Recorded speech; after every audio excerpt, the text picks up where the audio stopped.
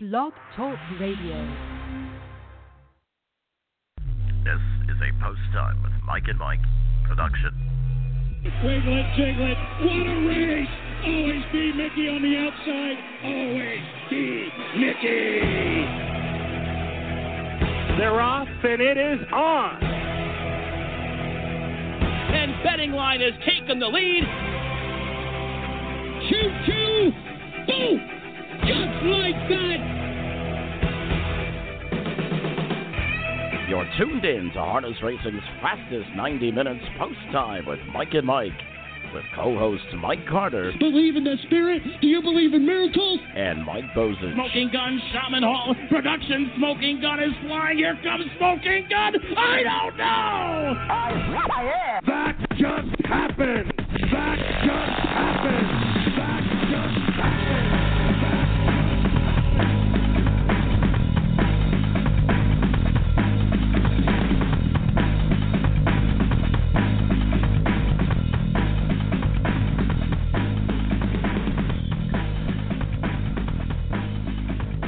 Another scintillating week of harness racing is upon us. You've got Post Time with Mike and Mike, presented by Bet America. Mike Carter alongside of Mike Bozich. And Mike, boy, do we have a big weekend of harness racing coming up here on Friday and Saturday. Wait a minute. What was the word you used to start this show?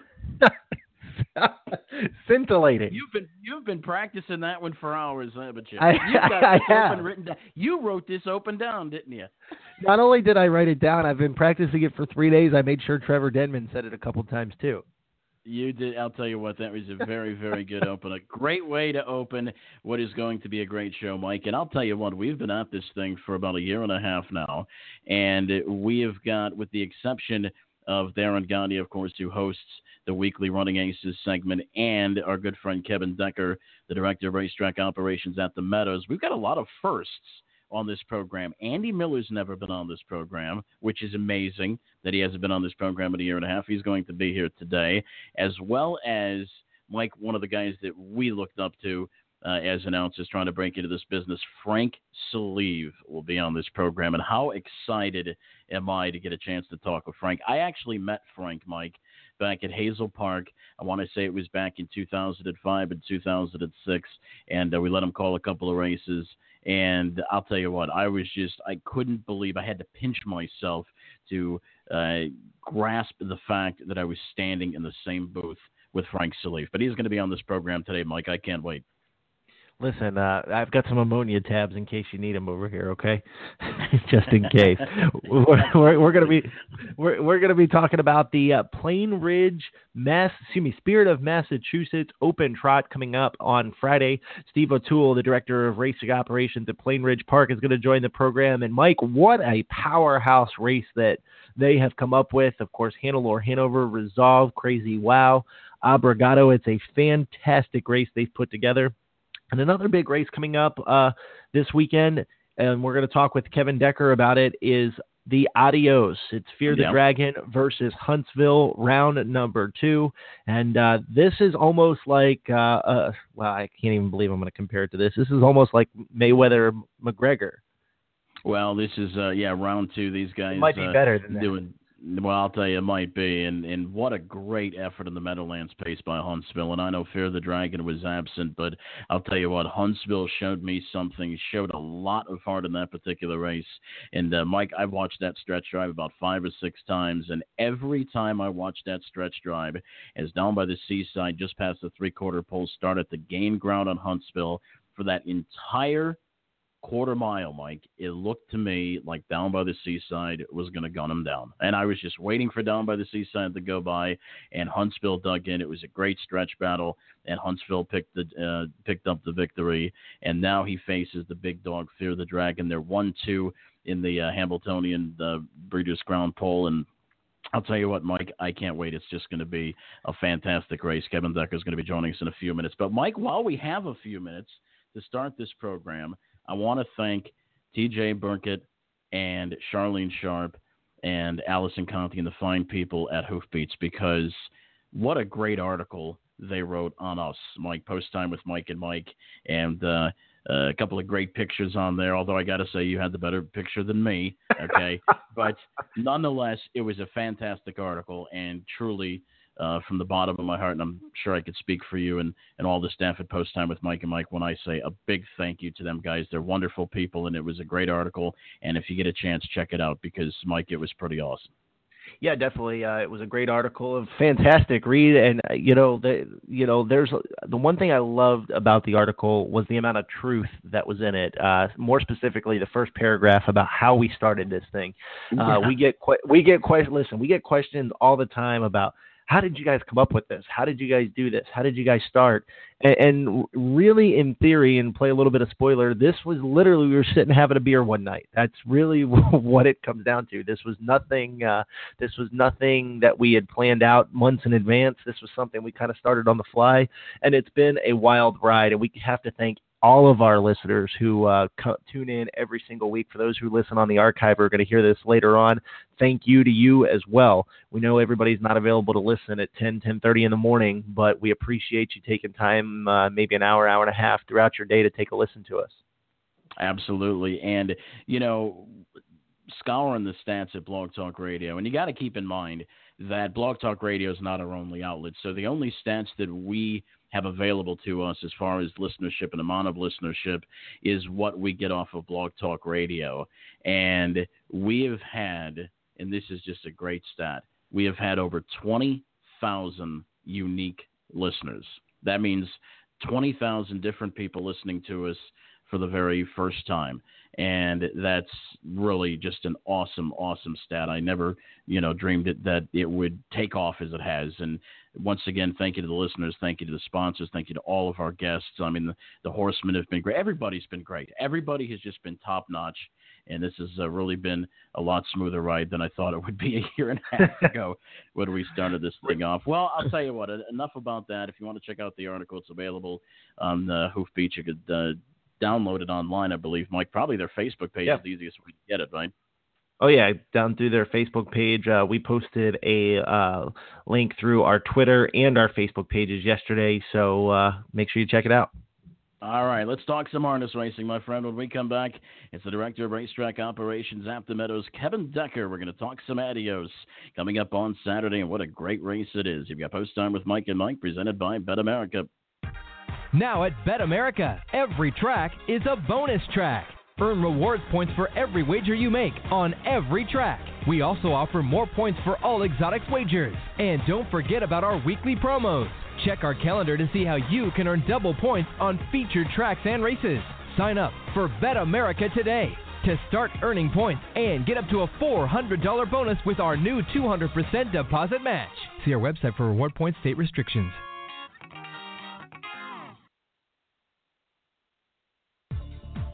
Embroidery Unlimited is a premier provider of quality embroidery, screen printing, and promotional products.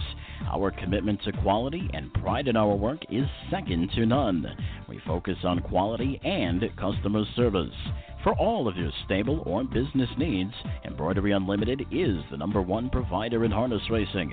Give Jim Winsky a call at 508-485-5522. That's 508-485-5522. Or visit them on the internet at embroideryunl.com. That's embroideryunl.com.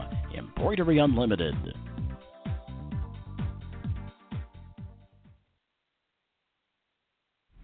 Join us for the 23rd Annual National Standardbred Horse Show, August 12th and 13th at the Horse Park of New Jersey. Pre-entries close July 26th. Divisions offered include English, Western, driving, dressage, in-hand, showmanship, gaited, jumper, hunter, speed, fun, equitation, fresh off the track, Jersey bred, and roadster. There'll also be a stick horse rodeo for children between 3 and 10.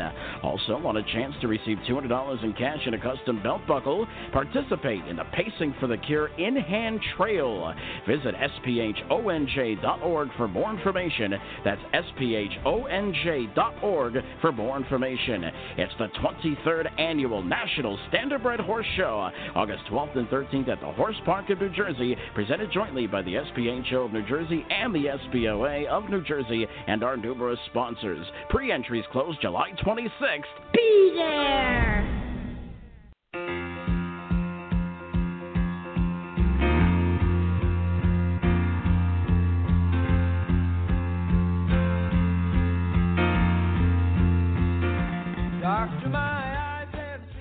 more back on Post Time with Mike and Mike, presented by Bet America. Mike Bozich along with Mike Carter, a jam-packed show today. The Orange Crush, Andy Miller, will be joining us near the top of the hour. Plus, it's Darren Gagne. He'll be hosting the weekly Running Aces segment. Steve O'Toole, our man from Plainridge, will be talking about the inaugural Spirit of Massachusetts Trot coming up on Friday.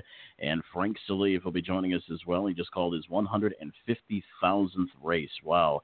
Frank will be joining us about 11:15 or so. But first, it's our guy from the Meadows, the Director of Racetrack Operations, Kevin Decker. Kevin, how goes it? Doing just fine. How about yourselves, gentlemen? Well, you've got a big weekend coming up, my friend. It's the Adios, and what a great race it is going to be. Is Fear the Dragon versus Huntsville. No question about it, the two best 3-year-olds on the planet will be duking it out. You have to be looking forward to it. Tell us what's going on come Adios Day. Well, we're very, very, very much looking forward to the 11th race on Saturday, the Delvin Miller Adios. You know, last week Huntsville really got challenged throughout the mile. He was parked out, for basically the first half a mile.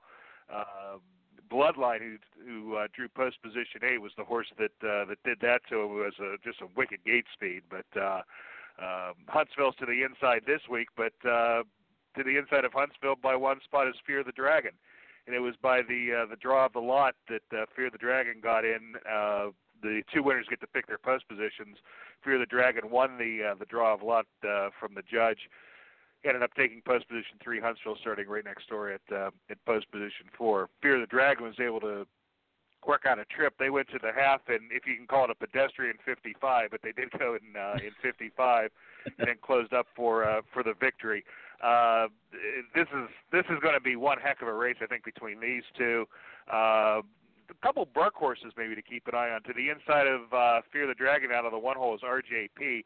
And I bring that up because this one did go first over on Huntsville and ended up with a 4th place finish, but that was the first time that Ronnie Burke had this horse in his barn. This will be the second start for him. They purchased the horse privately from the Irv Miller stable. And generally speaking, the Burke horses, they do well their first time out. They do even better their second time out when they come out of that barn. Another one out of his barn to keep an eye on is Me So Fast. If they should mix it up early, probably might be one of the better closers in the race. Especially off of the last effort when this one was closing in on Huntsville, came home in 28, but this one's coming home in 26 and some change before over a 5/8 mile track. So I think if they mix it up early, we'll probably see Me So Fast probably coming on at the end. You know, Kevin and Mike, I know you got a question, but Kevin, I just had to interject here because you talk about that second-time Ron Burke angle. There was an overnight here about a week or two back where a second-time Burke horse paid $72 to win. So an obvious big-time angle. How that horse paid $72, I'll never know. But nonetheless, Mike, go ahead. Thanks for the permission there. No, I'm just kidding. I'm just kidding. Kevin, you guys have a stakes-laden program, and when we were talking about it before you came on the program, we kind of talked about Fear the Dragon and Huntsville kind of being like Mayweather and McGregor is right now. These two have traded punches throughout the Pennsylvania Sire Stakes, and it's almost like the Wiggle It, Jiggle It, Always Be Mickey from 2016. Of course, it's, they've been kind of trading punches back and forth. What's it like to have the two biggest horses come up to your race this weekend? Well, first off, I'm glad that the Connections decided to stay eligible throughout, but second, that it worked out on their schedule for both of them to come here. It is the one thing about the 3-year-old, the pacing ranks for the stakes. You have plenty of opportunities to race wherever you can, and the fact that both of these horses put this on their roadmap for the season. We're very happy that they went that direction, and we couldn't be any happier to see both of them go postward on Saturday. As far as the undercard goes, you're right. Stakes laden. The 10 of the first 11 races are stakes races. We're going to have a pick 4 guarantee of $7,500 for races 4 through 7. Then we've added a special pick 4. I kind of call this the Adios pick 4, if you will. That'll start on race 9. It'll be races 9, 10, 11, and 12. The 12th race is an 8-horse overnight, which will add to the interest. And then we have a pick 5 that's on the last 5 races, 12 through 16. We up that to $10,000 for Saturday. So it should be some good betting out there for you, as well as some great racing that you're going to be seeing on Saturday.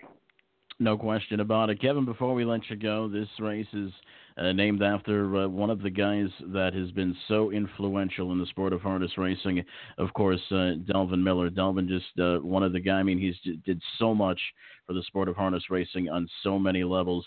Talk to us a little bit about Delvin Miller. Have you ever had any interactions with Delvin? When I started my career, it was really in the last 5 or 6 years of his life. I did have a chance to meet him a couple of times, and the one word that comes to your mind is class. What a classy individual. And once you met him, you remembered your name, and always had time for you, and just a wonderful person to be around. He, of course, founded the Meadows back in 1963, and it's kind of a funny story how the Meadows was founded, where it's located. We're in Washington County, which is about 25 miles outside of Pittsburgh. He actually wanted to have the track closer to Pittsburgh, but the voters in Allegheny County at the time, in the early 60s, they didn't want to have any sort of horse betting in Allegheny County. So he said, well, I got some land out in Washington County. Let's see if we can get it passed there. And the voters there overwhelmingly here approved pari-mutuel wagering and the horse track coming to Washington County, and the rest is history. As far as the Adios itself, the race is named after his grand stallion, Adios. He wanted to have a way to memorialize him because he had done so many great things for Delvin in the breeding shed, and just absolutely great way to remember, because now we're in our 51st Adios, and we now remember him because of that race. And we still have our statue of Adios at the front of our Racetrack casino as well. And we tend to decorate Adios actually for certain events. For instance, on St. Patrick's Day, we put a blanket of shamrocks on him and a party hat. And for the 4th of July, he was adorned in red, white, and blue. So the spirit of Adios and the spirit of fun still here with Delvin. All right, all eyes will be on the Meadows come Saturday. It's the 51st Delvin Miller Adios at the Meadows. Race 11 on the program, featuring 2 3-year-old heavyweights, Fear the Dragon and Huntsville, and a fantastic card overall. Kevin, we certainly appreciate you joining us. Best of luck to you Saturday, my friend. Okay, one last thing I do want to mention. Special post time is 12:05 on Saturday, so we're starting about an hour earlier. So don't want anybody to miss all the action. All right, 12:05 to start. We appreciate it, buddy. Good luck. Okay, thank you. All right, that was Kevin Decker. And I'll tell you what, Mike, Delvin Miller, if you ever get a chance to Google Delvin Miller, and I know you're a young guy, Mike, and, I'm not too far. Not as young as you.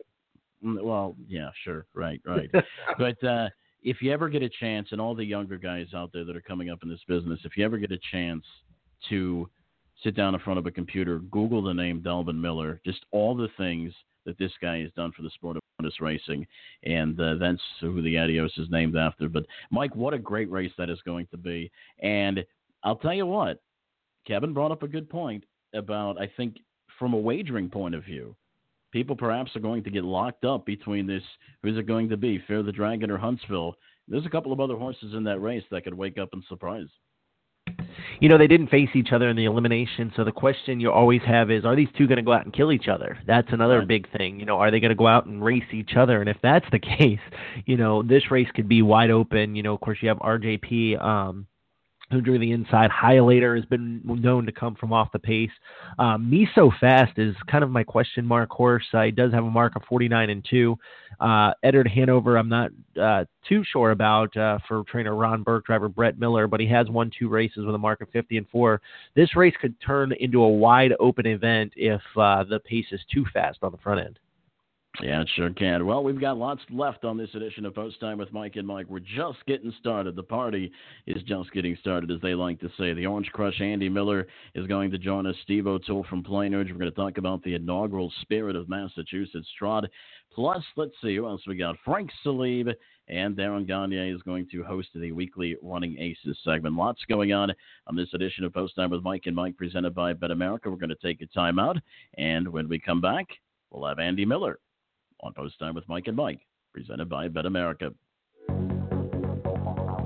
The Kentucky Sire Stakes is a culmination of a month-long series of preliminary races, with the biggest money earners getting a chance to compete in one of the richest finals in North America.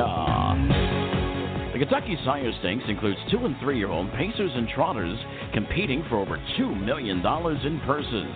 All the races are conducted at the historic Red Mile in Lexington, Kentucky. The series starts on Thursday, August 17th at 7 p.m.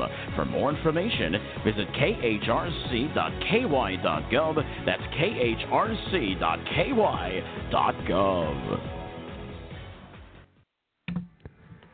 Join Meadowlands Racing and Entertainment for their 4th annual Food Truck Seafood Festival coming up on Saturday. The event begins at 6 p.m. on the East Apron near the Witter Circle. For more information, visit playmeadowlands.com. Looking for the hottest Hambletonian party around? Coming out to the official Hambletonian party at Victory Lounge and Sports Bar at the Meadowlands, Friday, August 4th at 6 p.m. Tickets are just $50 and they include appetizers, desserts, open bar, and $25 at casino chips. $125 gets you all of the above, plus a seat at the charity poker tournament. First place in the tournament gets you a trip for 2 to Las Vegas, including airfare and hotel. For more information, email operations@harnessmuseum.com. That's operations@harnessmuseum.com.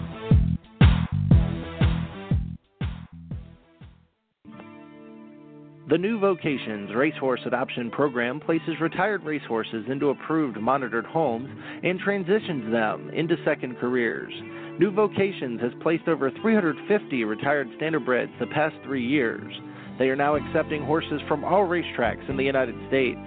New Vocations has facilities in Ohio, Kentucky, and Pennsylvania and is expanding to New York. To learn more, visit newvocations.org and on Facebook at New Vocations Racehorse Adoption Program.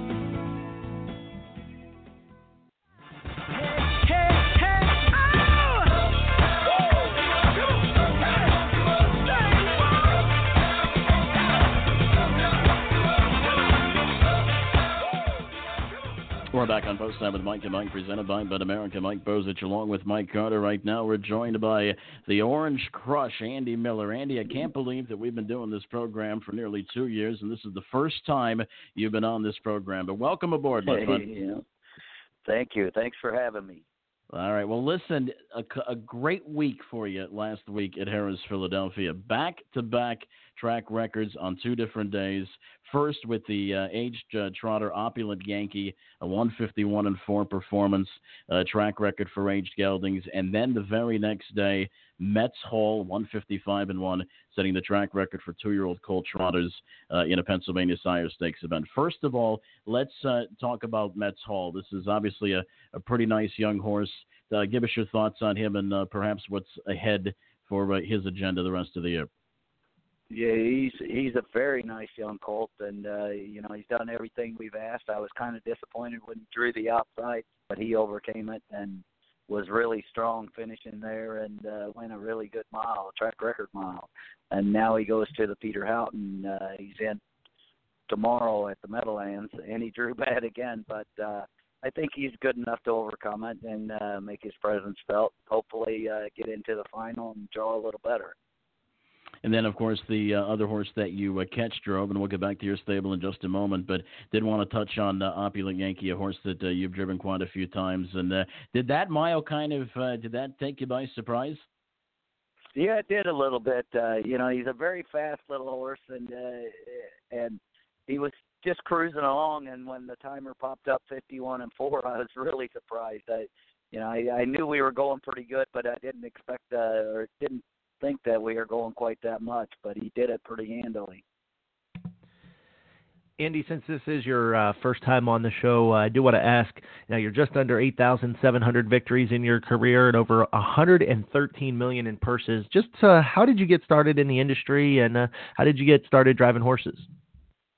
Well, I grew up in Arthur, Illinois, in the Amish community, and I left there and went to work for one of the top stables in Illinois, Texmo, and worked there for 8 years, and we had a lot of the top Illinois breds then. And then got married to Julie and moved to Chicago and started full-time catch driving there. And then in 2006 moved out east to New Jersey and started driving at the Meadowlands. And we kind of built up a little stable after that, me and Julie, and just kept adding from there. Yeah, I'll tell you what, that's certainly a shame. Now, I grew up in the Chicagoland area, grew up right over the border in a beautiful town known as Gary, Indiana. And, but, well, not so beautiful town, I guess you could say. But, I'll tell you what, Illinois racing, Andy, was just superb at the time. I mean, it was great. You had you and Tony Morgan and just a lot of great horses, a great program, a good fair circuit. Of course, you had the fair down there with Springfield and DeCoin, and, of course, Balmoral. And back then, when Balmoral was a 5/8, it was a B track. Not a lot of people remember that with the Maywood Park, and then, of course, Sportsman's Park during the summer. That was really a shame what happened to Illinois, and obviously, if they had expanded gaming, I'd go out on a limb and say you'd probably still be there, huh? Absolutely. I loved it, and I started out driving at Sportsman's, and, it was second only to the Meadowlands then, pretty much, and it was a great spot to race, and a lot of really good horses, and, it's a shame it's fallen by the wayside like it has. Andy, I'm going to kind of put you on the spot for just a second. You've won a ton of races. You've won a ton of big races. Is there one race that you haven't been able to win that you'd like to? Obviously, there's a lot of races I'd love to win. I mean, the Hamiltonian, the Jug, I've won a few Breeders' Crowns, but, I'd love to win the Hamiltonian, but just being in it is a thrill. Let's talk a little bit about, speaking of that, let's talk a little bit about the Devious Man. And obviously, last weekend at the Meadowlands, you had a chance to face Walner, kind of looked him right in the eye, but Walner just a monster. But Devious Man, your horse is certainly a very, very nice horse as well. Tell us a little bit about him. He's just a very nice horse. He does his job, and obviously Walner, when he's on his game, is a step above everybody. But I think Devious Man fits with all the rest of them, and if anything can happen in a horse race, and hopefully it goes our way, and we have a little luck and get a big piece of it. All right, Andy. Before we let you go, tell us maybe about some of the other horses that we should watch out for in the Miller stable.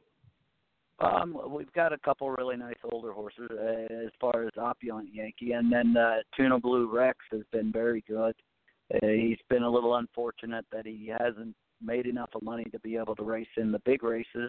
He's eligible to them, just hasn't got enough of money on his card to get into them.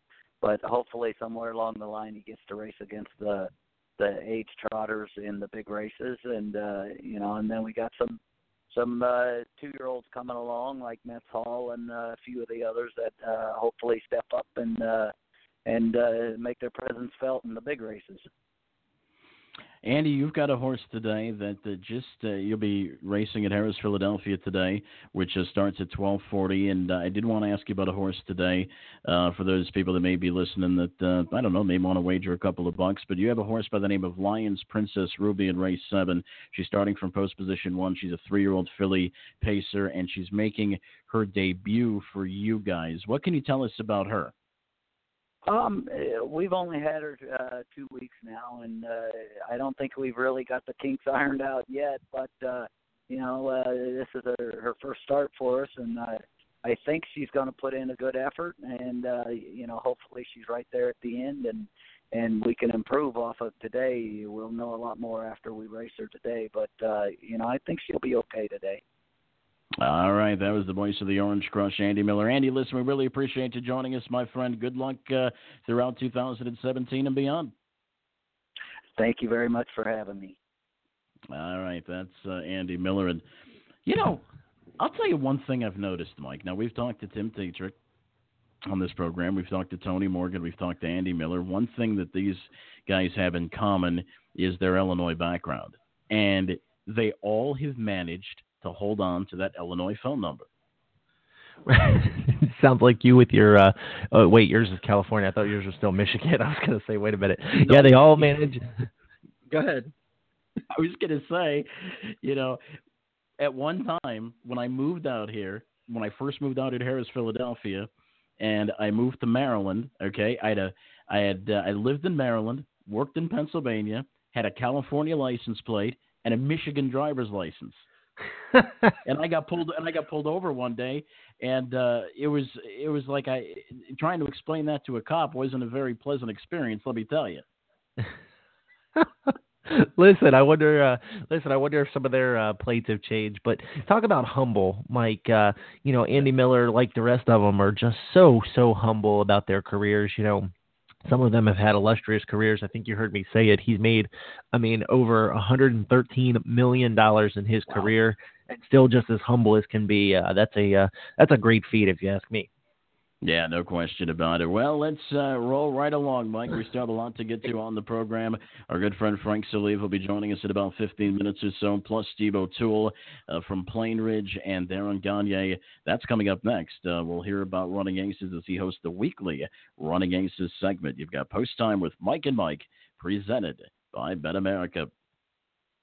Running Aces Casino and Racetrack is the premier harness racing facility and card club in the upper Midwest, located just off I-35 and just north of the Twin Cities in beautiful Minnesota, and available at simulcast centers and on ADWs across North America. With live harness racing action on Tuesday, Saturday, and Sunday nights from May through September. This season, Running Aces introduces the new 20-cent jackpot Pick 5 wager. For more information, visit our website, runaces.com.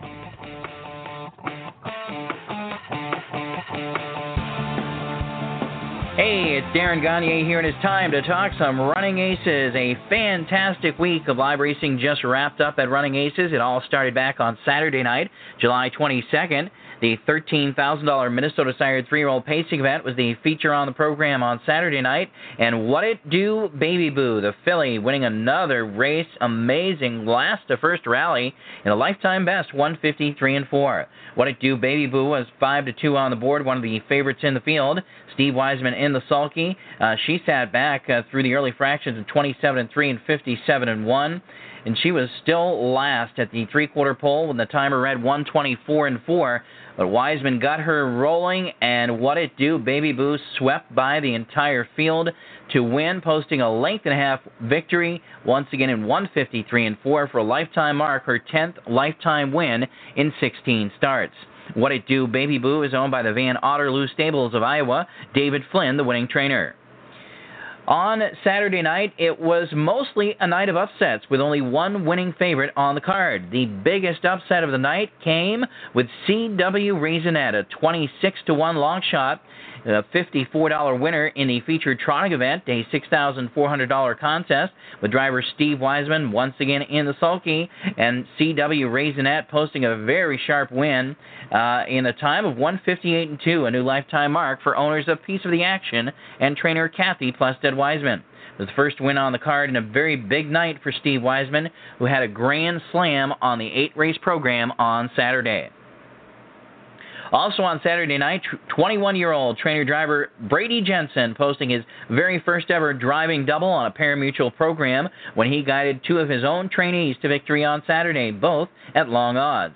First, he made a sharp sweeping move with his 3-year-old gelding pacer Mark 1027, who paid $18 to win, to circle the field down the backstretch and make it 2 wins in a row with a new lifetime mark in 156-2 in a $4,400 conditioned event. Then later he guided his 4-year-old trotting mare, Hall of Riches, to her first lifetime win in 2 minutes and 3/5 with a brilliant drive, splitting rivals turning for home and getting up at the wire by a neck, returning $40.60 at the windows. Both of those horses owned by the Jensen family. Also on the Saturday program, a very nice $4,000 conditioned pacing event for horses and geldings, and Little Orphan Elmer was the star of the show in that affair, getting to the wire first at 5-2, returning $7.40 to win. Wiseman in the bike once again got Little Orphan Elmer moving just past the half-mile first over, and he really took off, opening up a big lead and holding on gamely in the stretch to most of his lead. 2 3/4 length win at the wire in 154 flat. Little Orphan Elmer's owned by Scott Ehrlich and George McChrystal and trained by Kathy Plested Wiseman. Once again, Steve Wiseman had a grand slam on the Saturday night program of racing. Luke Plano had a driving double, and Brady Jensen with a driving double on Saturday. Then on Sunday was the big day.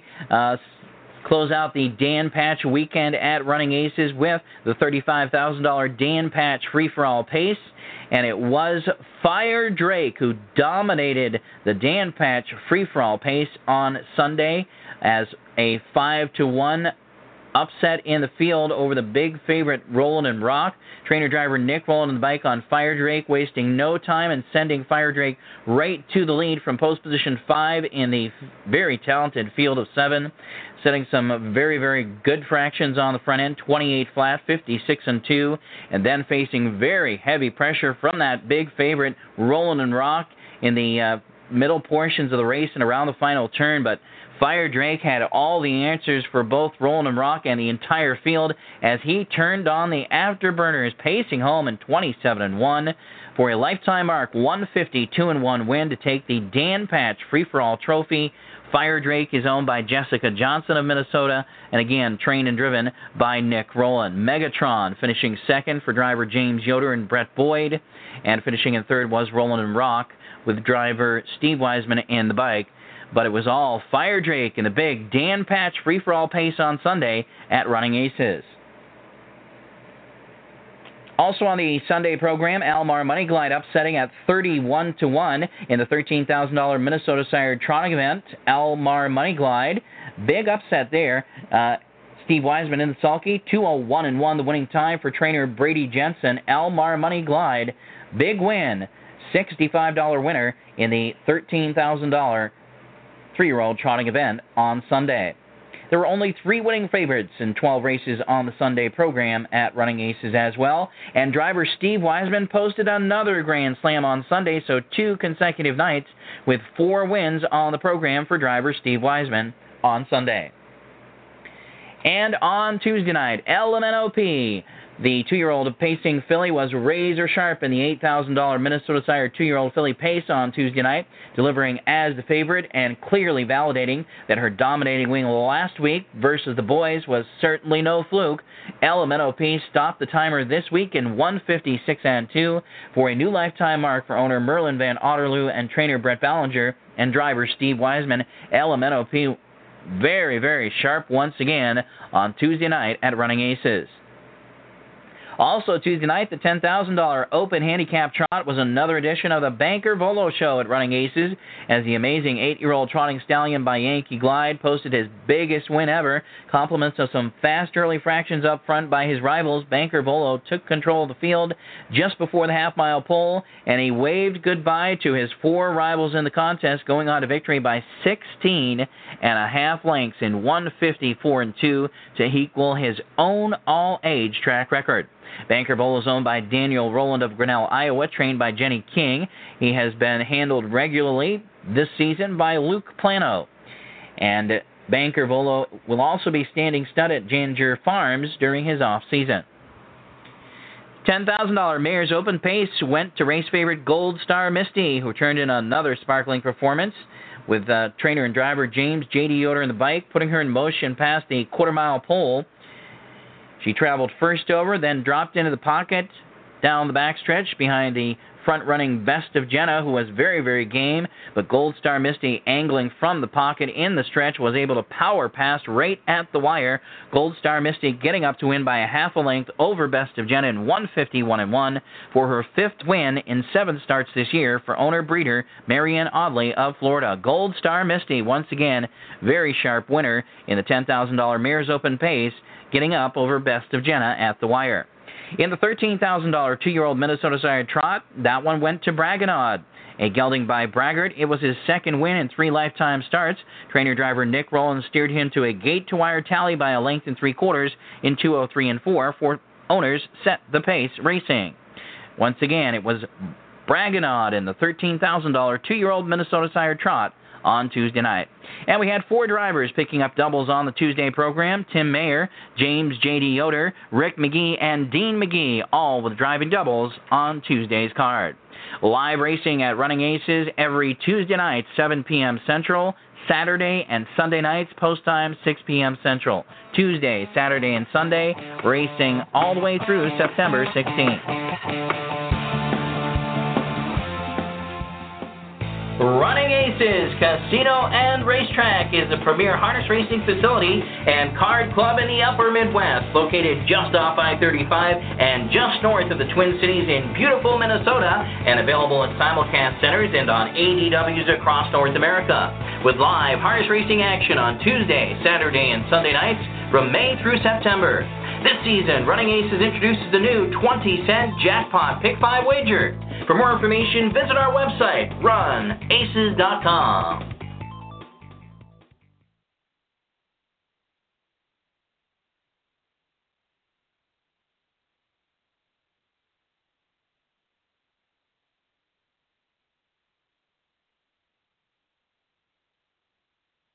And looks like I forgot to hit my unmute button. So nobody heard what I just said. We're back on this edition of Post Time with Mike and Mike. Mike Carter alongside of Mike Bozich. We'll be joined by Fort Erie track announcer Frank Salive, who's going to talk about his 150,000th race call that happened at Kawartha Downs in Canada earlier this week. But first we wanted to touch on something that did happen this week.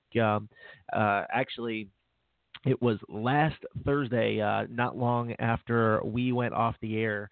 Here on Post Time with Mike and Mike, Buffalo Raceway suffered some pretty extensive damage from a tornado that struck the area. And for those of you who know me, I lived in Hamburg for a couple of years. I spent 2 years at Buffalo Raceway as their track announcer, and we never had tornadoes. We had snow, but never tornadoes. And the tornado touched down and took out my old office, Mike. The announcer's booth was completely destroyed, some other things, and they had to forcefully cancel the remainder of their program. But that happened not long after we went off the air last week. Well, I'll tell you, that was a terrible thing. And I know there were some pictures that were put up there. But once again, Mike, thank God that nobody was hurt. I mean, all the horses were safe, and that could have been a very, very bad situation. So, you know what, Mike? We'll take property damage any day over personal damage. That's the truth. I mean, real quick, and then we'll get to Frank. Like I was just saying, my old announcer's booth in the charter stand, the tornado went right through it. I mean, somebody could have very easily been standing there, and so we're just thankful that nobody was injured, nobody was hurt, and we can go on and live another day. All right, let's take a very quick time out. When we come back, it's Frank Salive on Post Time with Mike and Mike, presented by Bet America. The Kentucky Sire Stakes is a culmination of a month-long series of preliminary races, with the biggest money earners getting a chance to compete in one of the richest finals in North America. The Kentucky Sire Stakes includes 2- and 3-year-old pacers and trotters competing for over $2 million in purses. All the races are conducted at the historic Red Mile in Lexington, Kentucky. The series starts on Thursday, August 17th at 7 p.m. For more information, visit khrc.ky.gov. That's khrc.ky.gov.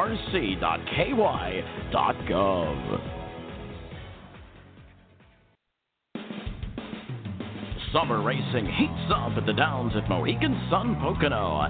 Catch all the action Saturday, Monday, and Tuesday with a post time of 6:30 and Sunday at 7:30 p.m. In July and August, it's the 2- and 3-year-old trotters and pacers in the spotlight in Pennsylvania Sire Stakes and Pennsylvania Stallion Series action. Follow us on Twitter for all things racing at Downs at MSP, at Downs at MSP. Mohegan Sun Pocono. Join us for the 23rd Annual National Standardbred Horse Show, August 12th and 13th at the Horse Park of New Jersey. Pre-entries close July 26th. Divisions offered include English, Western, driving, dressage, in-hand, showmanship, gaited, jumper, hunter, speed, fun, equitation, fresh off the track, Jersey bred, and roadster. There'll also be a stick horse rodeo for children between 3 and 10. Also, want a chance to receive $200 in cash and a custom belt buckle? Participate in the Pacing for the Cure In-Hand Trail. Visit SPHONJ.org for more information. That's SPHONJ.org for more information. It's the 23rd Annual National Standardbred Horse Show, August 12th and 13th at the Horse Park of New Jersey, presented jointly by the SPHO of New Jersey and the SPOA of New Jersey and our numerous sponsors. Pre-entries close July 26th. Be there!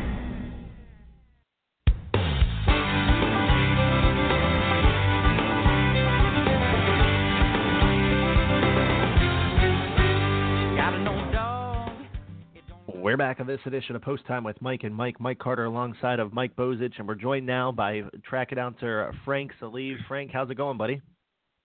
Doing great up here in Ontario. I'm looking across from Fort Erie, Ontario, at the Buffalo, New York Yacht Club. So that's where I am at this moment, just beside the Peace Bridge.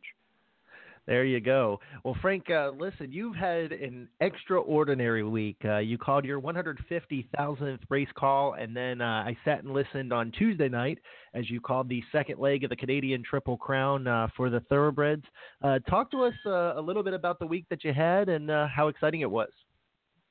Well, it was a great week because the racing opportunities in Ontario, just as you just said, allowed me to do two breeds within 3 days. So back here in Ontario, and you know I'm well after 60 years of age now, so I'm based in the summer from May to October at Fort Erie Racetrack, which is a thoroughbred track across from Buffalo, New York. And I'm also kind of the old reliable go-to guy for the summer standardbred tracks here in Ontario when they need a summer pinch hitter or somebody to announce the races, because most of those tracks are reduced to about 15 dates a year. So the staffing is a little bit tricky with nobody able to look at it nowadays. But guys like me are able to come back and pick up some summer work, and it works out great for everyone. Frank, it's Mike Bozich here. Frank, tell us a little bit about your career. How'd you get started in the sport of racing? I grew up across from Windsor, Detroit. So when Stanley Dancer brought Albatross to Windsor Raceway in 1970, and Joe O'Brien brought Fresh Yankee to Windsor Raceway in 1970, I was 15 years old, and friends of mine, my hometown of Leamington, about 35 miles southeast of Windsor, Detroit, they started letting me tag along to Windsor Raceway, and really that's how I started. Then when I became of driving age, which in those years was age 16 in 1971, I was able to start going to the Michigan tracks as well. So I had enormous fun in those years at Hazel Park and Northville Downs. I went up to Sports Creek quite a bit, and of course the Southwest Ontario tracks of the day, but primarily Windsor Raceway. Now, Frank, you've got a chance to call a ton of really big races in your illustrious career. But, all of us have our story as to how we got started announcing. Was there something about the announcer that kind of just sparked your interest, or was this something where you wanting to go like into radio or TV, kind of like Mike Bozich was?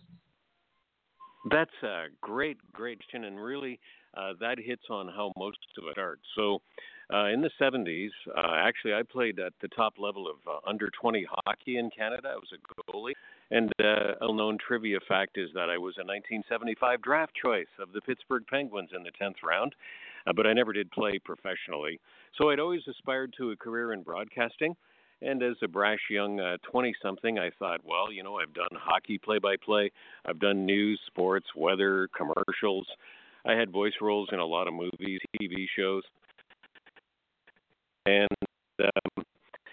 immediately up and love the play-by-play from. So fortunately, in those years in Windsor and Michigan and Ohio, I had access to Marty Adler and Calvert and Jack Griggs and Sam McKee at Toledo. We became friends in 1970 years ago now. So I became a composite kind of all of those guys that I heard early on in life and in my career. And then I tried to add the best of what I thought I could bring. And here we are today, 150,000 races later and over 42 years later as well. That's unbelievable. What a great career. Frank, You've done a lot of different things, as you mentioned before, play-by-play of a lot of different sports and voiceovers and talk shows and all of those different types of things. As far as calling sports versus calling racing, do you believe calling races, do you find that more difficult than actually calling sporting events? Definitely, because of the high level of accountability that has come in the internet age to the announcer function. I guess I reduced it. Instead of trying to overthink it, I reduced it to just wanting to avoid a couple of public adjectives to describe my work. So I always would strive to avoid accusations of inaccuracy for sure. And at least as important as that is playing favorites. So as long as you avoided accusations of inaccuracy or favoritism, I think anything else is going to be just ancillary and unimportant. As long as you can be accurate and as impartial as far as is possible with, most of the standard bred race calls, you're doing the full build and quarters. And then in the day and age of internet and television, the contenders for the trifecta, superfecta, or high five at the finish. So as long as you meet those goals, race in, race out, and as long as nobody can accuse you of inaccuracy or favoritism, then I think you're good. Now, part and parcel of being human, though, is that you're going to make mistakes from time to time. The great like Walter Cronkite, if you listen long and hard enough, you could find a slip in a syllable or some sort of a minor factual inaccuracy. But that's just part and parcel of being human. There's two kind of mistakes.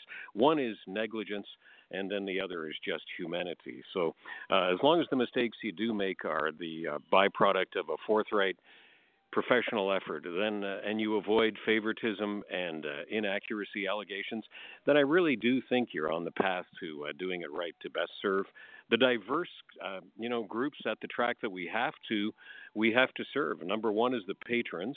And I think then the rest that follow in no particular order of importance would be, after the patrons, would be the horse people, management, and TV directors. So you're trying to please all of these groups at the same time, but it comes back to avoiding allegations of inaccuracy or favoritism. Now, Frank, you touched briefly on somebody you got to listen to, and who was a great friend of mine and Mike Bozich's, and Sam McKee. But before we touch on that, I have to tell you. So, Rock and Roll Hanover is probably one of my favorite horses of all time, and I still in my head can remember you saying, "Rock and Roll totally rocked the house at Woodbine." When you saw Rock and Roll Hanover, do those kinds of things just come to you as you call the race, or do these things are they planned out ahead of time?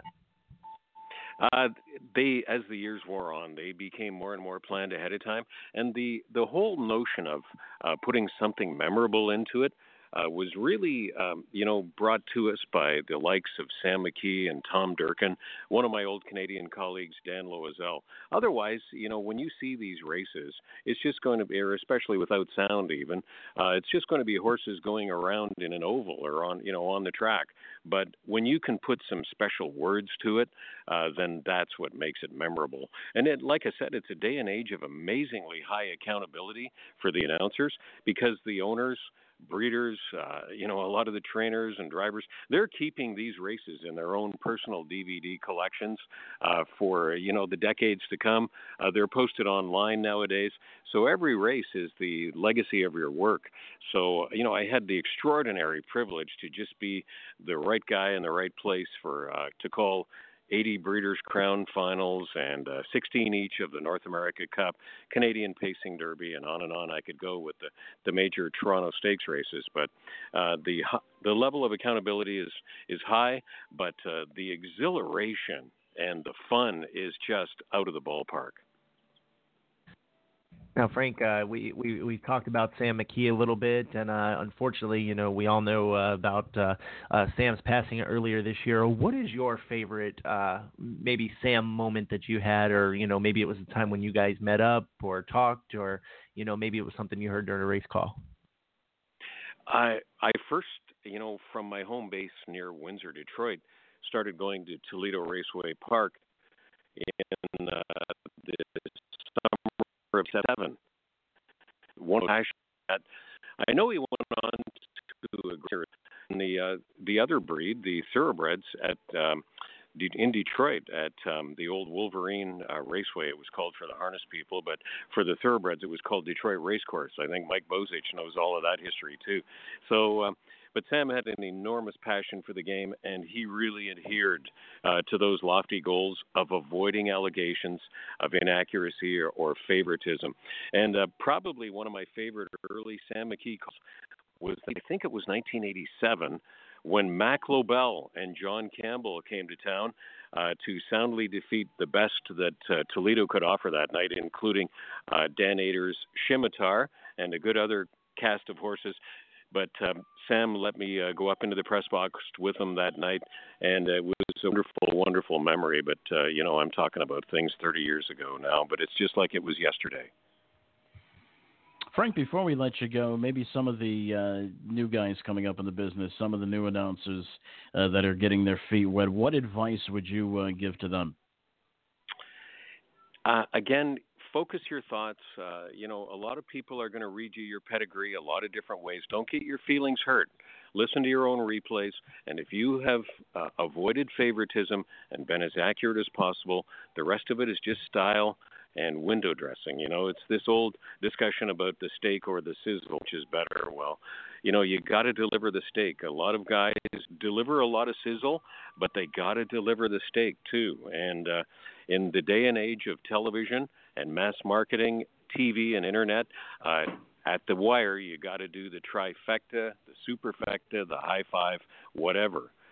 So I think the focus on serving the patrons, number one, has to be your goal, race in, race out. There's still a lot of leeway to do it your way and put your own personal stamp on it, and it's your words and your voice tone, but you must, at all costs, avoid allegations of favoritism or any kind of inaccuracy as far as is humanly possible.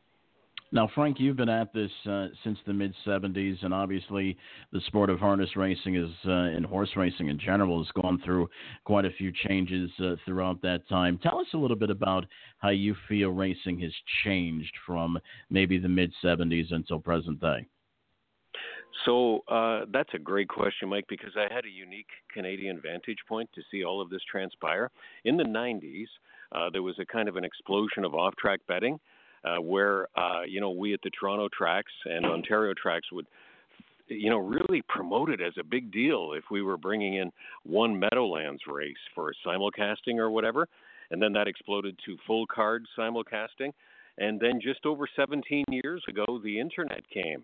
So racing has had to go kicking and screaming in some jurisdictions, kicking and screaming to embrace these advancements, but we have to embrace these new technologies. To stand here and say I have the perfect knowledge for bringing in the female 18 to 49 demographic, nobody has that magic wand to wave. I think it's all of the essential components of customer service. Embracing, putting racing out there to the mobile devices. I know the online portals in America, I could name them, but you know what I'm talking about. Oh, yeah. They allow mobile devices, and so all of these things have evolved. But it's been a fascinating front row seat to be see the explosion of off-track betting in the 90s, and then racing struggle to become a television show. Really, it was just starting over 17 years ago with the arrival of the internet.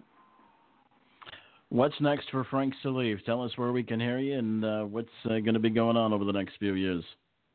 As far as I know, I'm going to be at Fort Erie regionally, so that's from the end of May to mid-October for the thoroughbreds.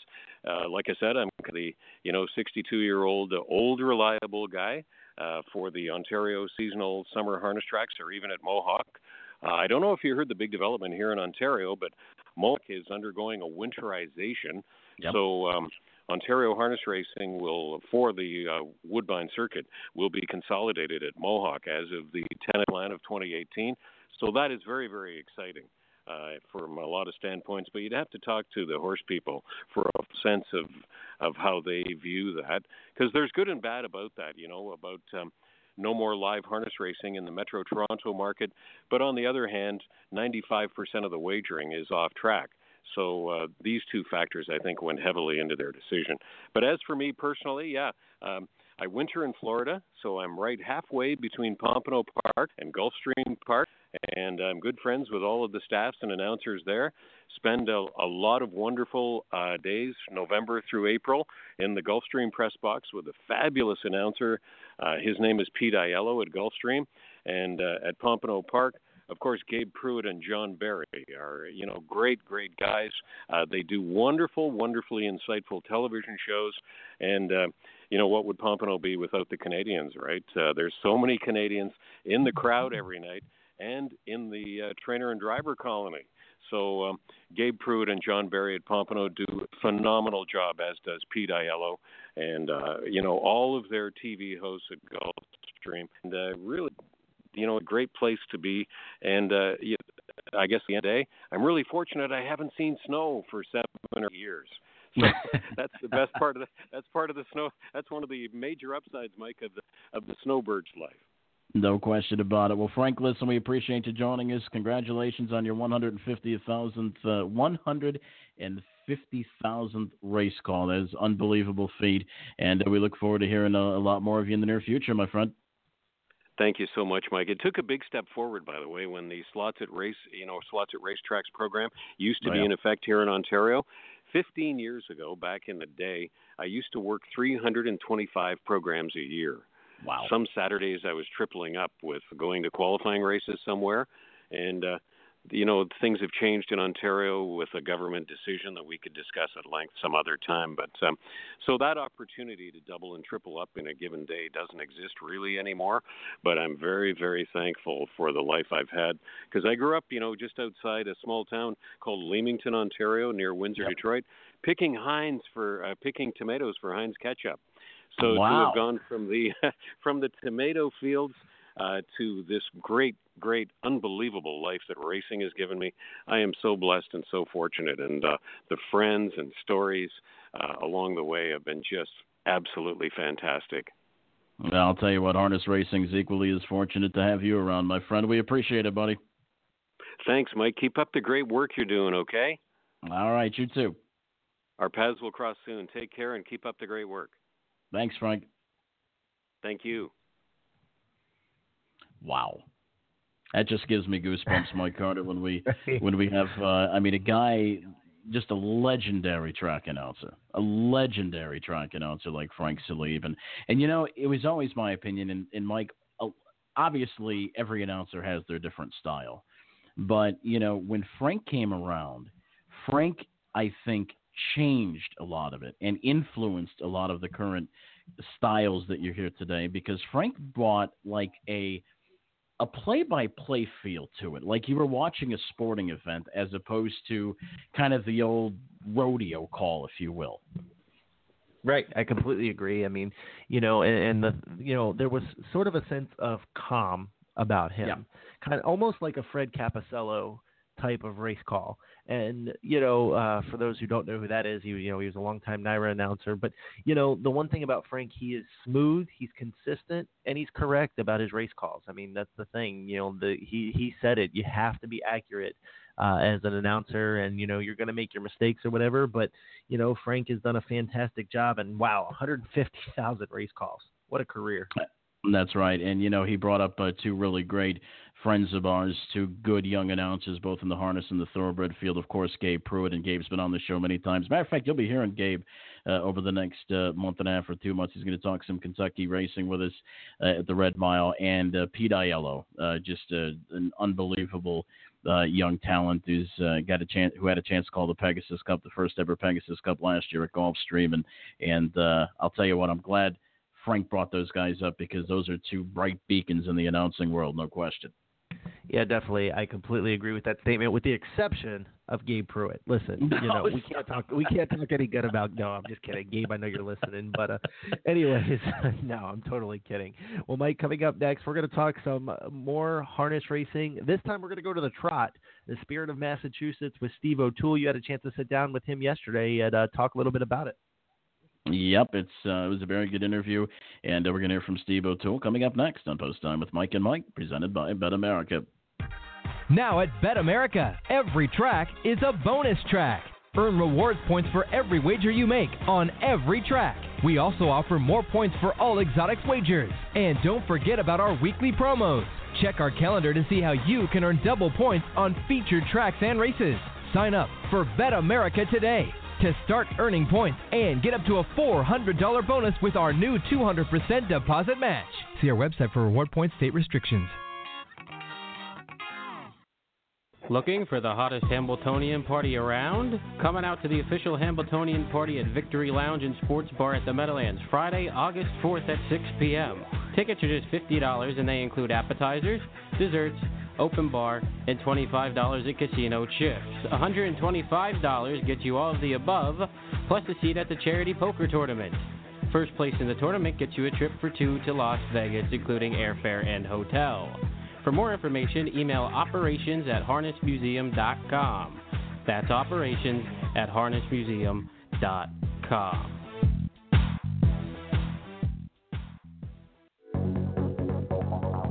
The Kentucky Sire Stakes is a culmination of a month-long series of preliminary races, with the biggest money earners getting a chance to compete in one of the richest finals in North America. The Kentucky Sire Stakes includes 2- and 3-year-old pacers and trotters competing for over $2 million in purses. All the races are conducted at the historic Red Mile in Lexington, Kentucky. The series starts on Thursday, August 17th at 7 p.m. For more information, visit khrc.ky.gov. That's khrc.ky.gov.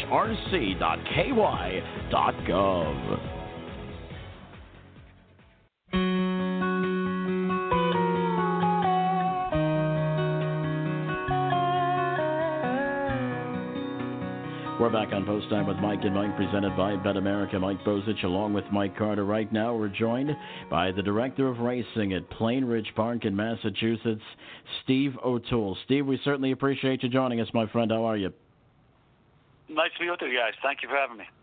Steve, you've got a big weekend coming up, and what a trot race you guys have coming up. It's the first inaugural Spirit of Massachusetts, going for a purse of $250,000. And we were talking a little bit off the air about the depth of this field, and this has to be one of the best trotting fields, I think, assembled, not only obviously in the history of the state of Massachusetts, but probably ever. Your thoughts?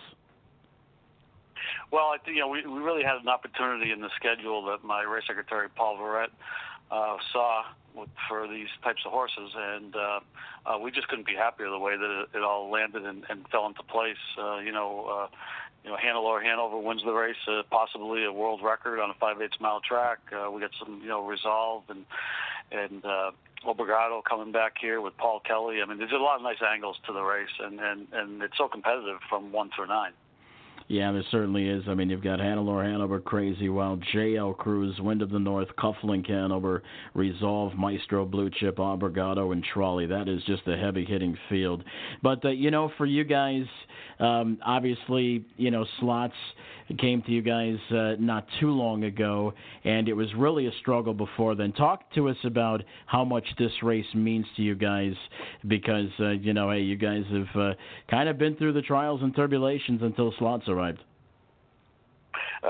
We have, and it's a shame that we took such a dip, because Massachusetts has a long history of having great harness racing at the turn of the century. The first 2-minute miles were trotted and paced right over in Reedville, and the first race for $10,000 in the late 1880s was at Beacon Park right outside of Boston, and at one point in time, New York, Philly, and Boston were very big in harness racing, and Boston was the hub of the trotting universe, as it was coined in one of the New York papers. And so for this to come back around for us,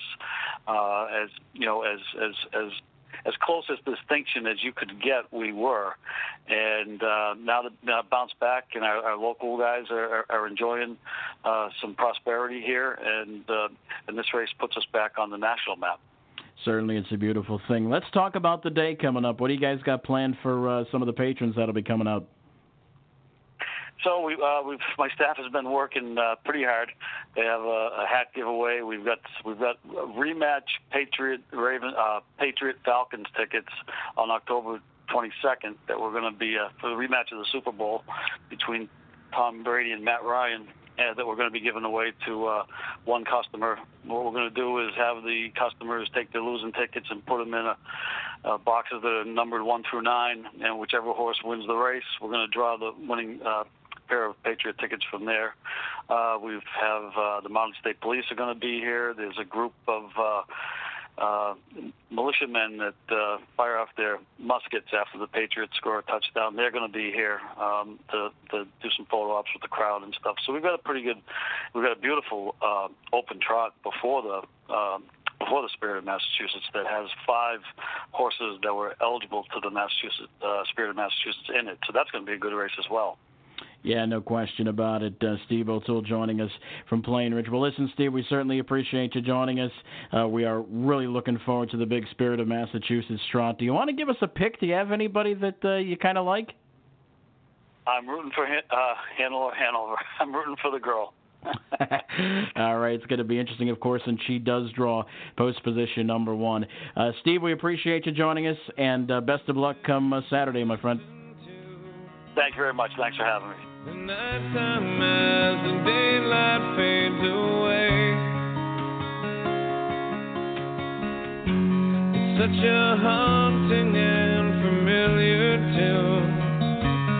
When I hear it in the distance, I can say that I'm home in Massachusetts. My daughters and my wife, they wait for me all alone. But the truth is, it's where I always am, it's where I long to be, because I'm home.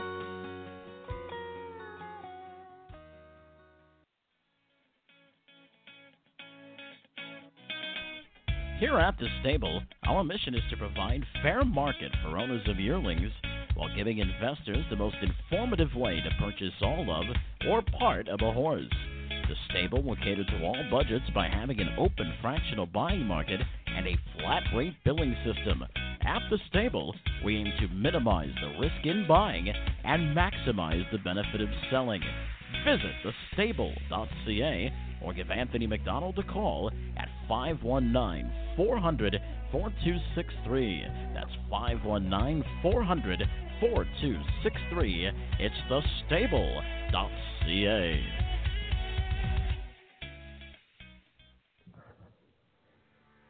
Join Meadowlands Racing and Entertainment for their 4th annual Food Truck Seafood Festival, Saturday, July 29th. The event begins at 6 p.m. on the East Apron near the Winter Circle. Plus, there's a chance for a peel and eat as many shrimp as you can contest in 2 minutes. For more information, visit playmeadowlands.com. Join us for the 23rd Annual National Standardbred Horse Show, August 12th and 13th at the Horse Park of New Jersey. Pre-entries close July 26th. Divisions offered include English, Western, driving, dressage, in-hand, showmanship, gaited, jumper, hunter, speed, fun, equitation, fresh off the track, Jersey bred, and roadster. There'll also be a stick horse rodeo for children between 3 and 10. Also, want a chance to receive $200 in cash and a custom belt buckle. Participate in the Pacing for the Cure in-hand trail. Visit SPHONJ.org for more information. That's SPHONJ.org for more information. It's the 23rd Annual National Standardbred Horse Show, August 12th and 13th at the Horse Park of New Jersey, presented jointly by the SPHO of New Jersey and the SPOA of New Jersey and our numerous sponsors. Pre-entries close July 26th. Be there! Go Benjamin. Be there. How do you think he did on that, by the way, Mike? Listen, I'll tell you what, I've been listening to that. I absolutely love it. It sounds great, and the fact that you're able to get it stretched out like that is pretty awesome, too. Yeah, it took a little bit of production, but we were able to pull it off. Well, I'll tell you what, I don't know where this last hour and 15 minutes has gone, Mike, but what a whirlwind show. Special thanks to our guests, Andy Miller, Steve O'Toole, Frank Salive, Kevin Decker, our good friend Darren Gagne, and Mike, we've got another live remote coming up. As a matter of fact, we're going to be busybodies over the next couple of weeks. Yeah, let me tell you, we are going to be very busy. We've got a remote coming up on a Saturday at Meadowlands. Next Saturday. Don't show up this Saturday looking for us. We won't be there. Next Saturday at Meadowlands Racing and Entertainment for the 2017 Hambletonian. We'll have our time announced for that just as soon as we get a post-time schedule. And then, Mike, the following week, we're going to be at Hoosier Park for the Dan Patch Stakes. That's right. That's going to be exciting. We've got Dan Patch coming up. Then, of course, it's going to be the Hoosier Pacing Derby as well as, of course, the Breeders' Crown. Mike, how can we forget that? Two great days of racing on a Friday and Saturday. And once again, for all information on times, you're going to have to keep it locked to our website, posttimewithmikeandmike.com, as well as our Twitter and Facebook pages. But we're certainly looking forward to it. By the way, Mike, they do have a couple of eliminations coming up on Saturday at the Meadowlands for the Hambletonian Oaks. And I briefly looked those over, Mike, and there are two eliminations, both 9-horse fields, and Ariana G is a very, very big favorite. You remember there was a rumor, it was kind of floating out there that Ariana G was briefly thinking about the Hambletonian, but I think she made the right move sticking to the Oaks. What do you think? Yeah, completely. I think it was in the plans as long as she won the Earl Beal, and she did not win that race. I believe she finished third behind Devious Man. So, I think it was a fantastic idea by trainer Jimmy Takter to put her in against the girls. And he knew when to pick his spots. And I think the Hambletonian Oaks is going to be good for her. She's going to be facing That's All Money, possibly. Next week with Overdraft Volo, and then of course in the field also is Feed Your Head for Jimmy Takter as well. So Takter's got a few very big horses in this race. All right, that's coming up this Saturday at the Meadowlands. Mike, you drew the short end of the stick, which means you'll have to wrap it up, my friend. All right, we'll see everybody back here next Thursday, first post, 10:30. Make sure you check out our Hoofbeats article by Charlene Sharp. Thanks everybody for listening. We'll see you next week.